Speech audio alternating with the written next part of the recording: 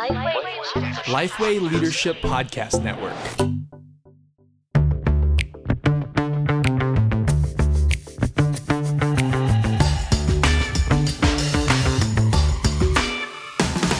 G'day, I'm Scott Sanders. I'm Derek Hanna. Welcome to One Thing, a podcast designed to give you one solid practical tip for gospel-centered ministry every week. Yeah, Scott, what's happening in your world at the moment? We're doing a lot of cooking in the Sanders house, and so I'm really enjoying that. I think that's my downtime at the end of the day. Bit of master chefing it up in the Sanders? Yeah, we were going to do the whole competitive thing, but in the end we just decided, let's just cook well. So I'm finding myself actually, because I've got 4 daughters, and they've all got very different food tastes. So I'm finding myself actually preparing, like last night I prepared a curry for my wife, Natalie, and my eldest daughter, Evie. And then I prepared sort of more blander food, for the younger girls. And I thought I was on a winner last night. I made this beautiful sweet potato puree, but it just didn't land. It didn't land at all. Sorry to hear that. The curries did. They were a gem. Well, I've got 3 boys, and so I'm having to prepare my steaks all slightly differently. That's how we're doing it. Anyway, the One Thing's brought to you thanks to Geneva Push, the Australian Church Planning Network. We're also proudly part of the Lifeway Leadership Podcast Network. But for now, you press play on another episode of The One Thing, What I'd Do Differently. And this episode, we get to hear from Adam Cheng. So he planted, how long ago did he plant, Derek? Oh, he planted launched in, I think it was April last year. And he planted in Melbourne's eastern suburbs, Cross and Crown. It's a largely Asian church, and you can hear some previous episodes of Adam. He's a great thinker, and he took the time to talk about some of the things that he's been learning. So at Cross and Crown, we've intentionally decided to not maximise our online platforms for ministry during this period of isolation. That is, we're trying to actually be more cautious and careful in deciding not just what we want to put online, but what we don't want to put online. And so we're thinking in those terms driven by 3 main principles. Firstly, the church is a body of members with gifts to be used for the common good. So church is an active experience, not a passive experience. Secondly, the church is ground zero for expressing those one another's of the New Testament, which means that church is actually a participatory experience. It's not a spectator experience. It's something actually where you get in the thick of relationships with other people. And thirdly, church is a definable family of believers under the care of godly leaders, meaning that as a church and the people of God, we're a people, an entity before an experience. Gathering is what we do, but gathering doesn't make us who we are. So the upshot of those 3 principles is this, that church is an active participatory belonging, not a passive spectator experience. But it's really interesting, because as I look around online, a lot of the language that our churches will use will actually try and reinforce the latter, probably unintentionally. And I think it's because we're driven by mission, which is a great thing, but I suspect we're driven by mission so much that we end up compromising certain truths about church. So, if I go on Facebook right now, I suspect that a lot of our churches will use the language of come and watch church. But if we communicate the language of watching, I actually worry that suggests that church is more of a passive spectator experience. We become, in one sense, functionally Roman Catholic, where the guys who are doing the live stream up front, well, that's where the real action happens. And for us, our religious experience as such is merely to be passive spectators and onlookers to what's really going on. Instead, we want to use the language of, why don't you join church instead? I've noticed we'll also use the language of, why don't you watch church from the comfort of your own home? Now, on one level, that's appealing, and I get it. We're trying to find the best out of a not great situation right now in isolation. But, not to put too fine a point on it, church doesn't exist for our comfort. We gather for the common good. So at Cross and Crown, we've kind of banned those phrases, and we're really intentional in encouraging our people to join our church family at 4 p.m. every Sunday. be there. You know, those three principles, they also have informed us in another way. It's why we don't upload our video recording of our service later in the week. Now, I get it. We're the minority on this one, and I don't want to knock other churches that are doing this. The fact that we're one of the few churches that don't do it makes me second-guess our position. But I think when we do that, we end up diminishing church as that active participatory belonging even more. I mean, just think about it. Church is already diminished by our isolation, by our inability to gather. And so I'm cautious about any action that will diminish it even more by having people tune in and watch church at different times all alone. But put it this way, if we take the relationship, the belonging and the participation out of church such that you can watch this at any time in any place, all we're really left with is a floating sermon. And if we're driven by mission, then the truth is, I guess I'm an okay preacher, but why don't you just listen to Rory Shiner or Sam Chan or Dave Jensen? You'd get a much better evangelistic talk out of them than me. So what we're trying to do at church is to mobilize our members to invite their friends to church. That is, invite their friends into a definable family of believers with thick, deep, and loving relationships. And then in that context, they can hear the gospel. And the benefit of that is this, that at the back end of isolation, it really helps us do follow-up and integration and retention a lot better. Now, I want to acknowledge it means that we do have less missional reach, but I'm hoping that with the reach that we do have, that it allows us to get more depth, and it guards against any sort of unintentional distortion of our ecclesiology as well. Okay, one of the things I love how he's really thinking into what church ought to be. So he uses, church is an active participatory belonging. You don't come and watch church. He's really being really thoughtful about the language that he uses. Yeah, and so I want to give a massive shout out to that. That's exactly where leaders need to start in this, because they are as we've said before, they are the theologians in chief. They need to set the tone for how people are approaching and understanding what we're doing here. We're not just doing something online. This is how it is that the people of God gather and connect in a time when they can't physically gather and connect. So that needs to be thought into deeply about what it is we're actually doing when we kind of cast this out to the world. Yeah. So I want to affirm it. In terms of a learning, I think this is a great learning. Use the opportunity to be thoughtful in your language, always about how we're communicating. Church life. So he uses that phrase of, do we want to say join church from the comfort of your own home? Do we want to encourage people to, keep their jammies on and come to church? No. He rightly says church doesn't exist for our comfort. One of the dangers in this is that we will become consumeristic or more consumeristic than we already are. He wants to remind people, no, church doesn't exist for your comfort. It exists for the common good. In fact, you exist to be able to love and be humble, with the body that you're actually fellowshipping with and a part of.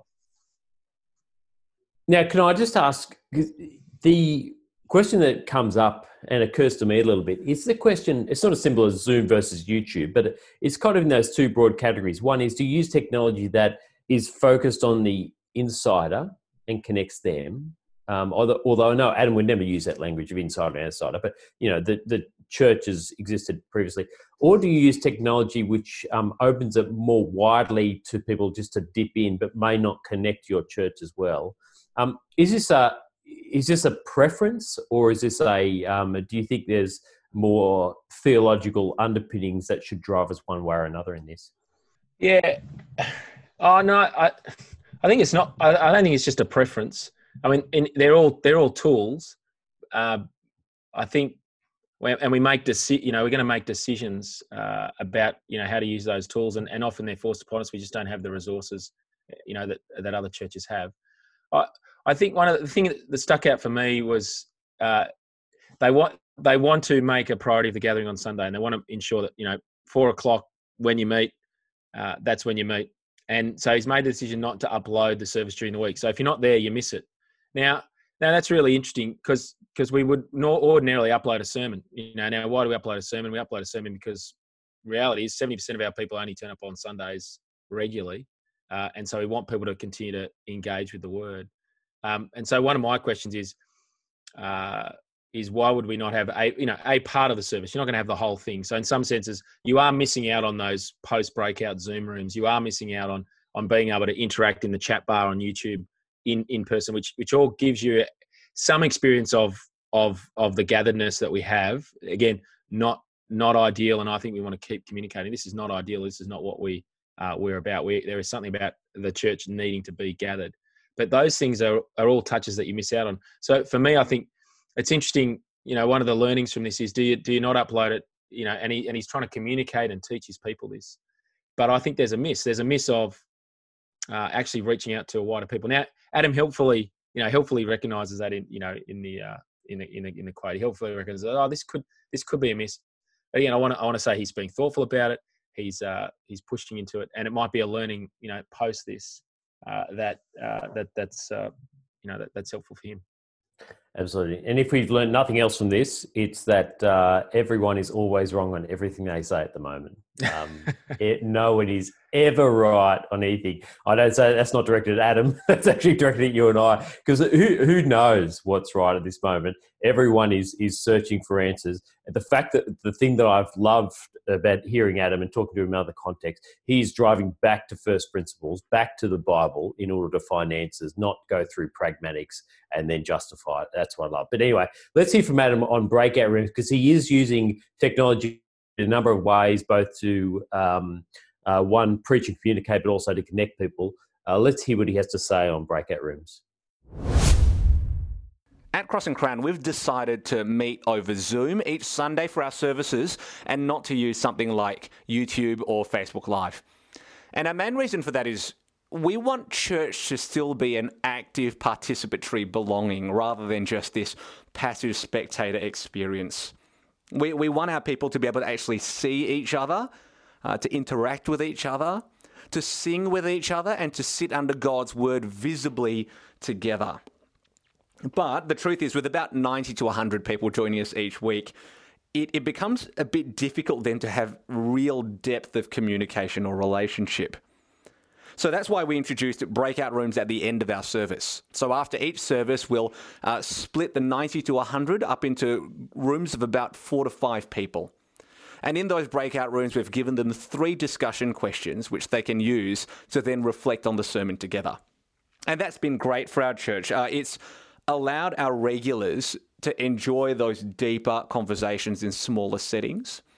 It's also allowed us to connect with newcomers and visitors for the first time beyond just the Connect card, which we have, but actually getting to know someone, a newcomer, in that smaller, more intimate setting is just so much more valuable. And those discussion questions actually really help us reflect on the sermon, and that's something that we're going to carry into our post-isolation gatherings when we're back together physically, so that people can reflect on the sermon together after.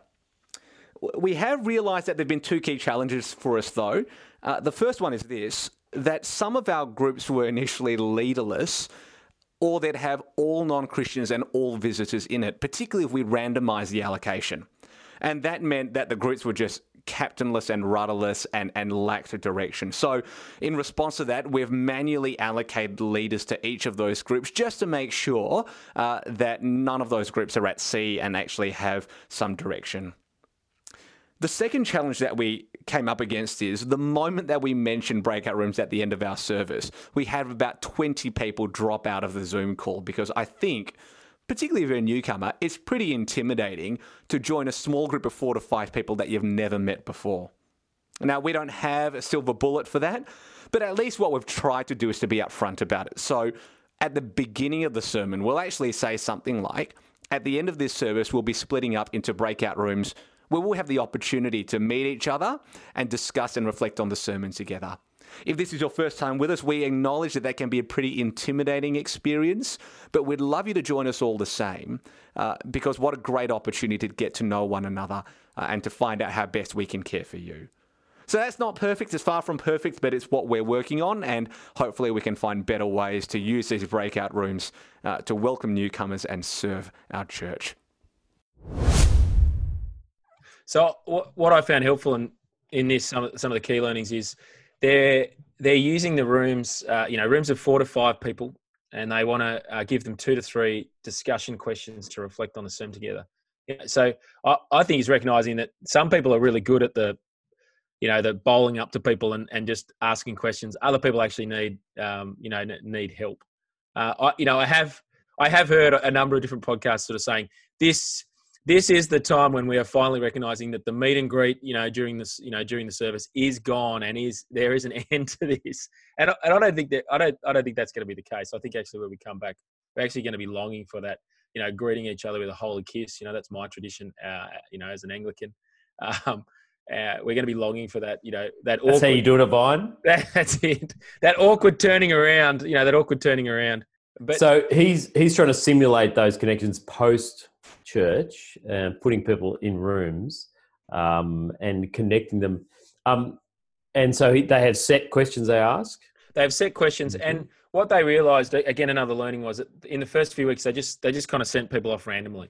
But they realised that groups needed leadership.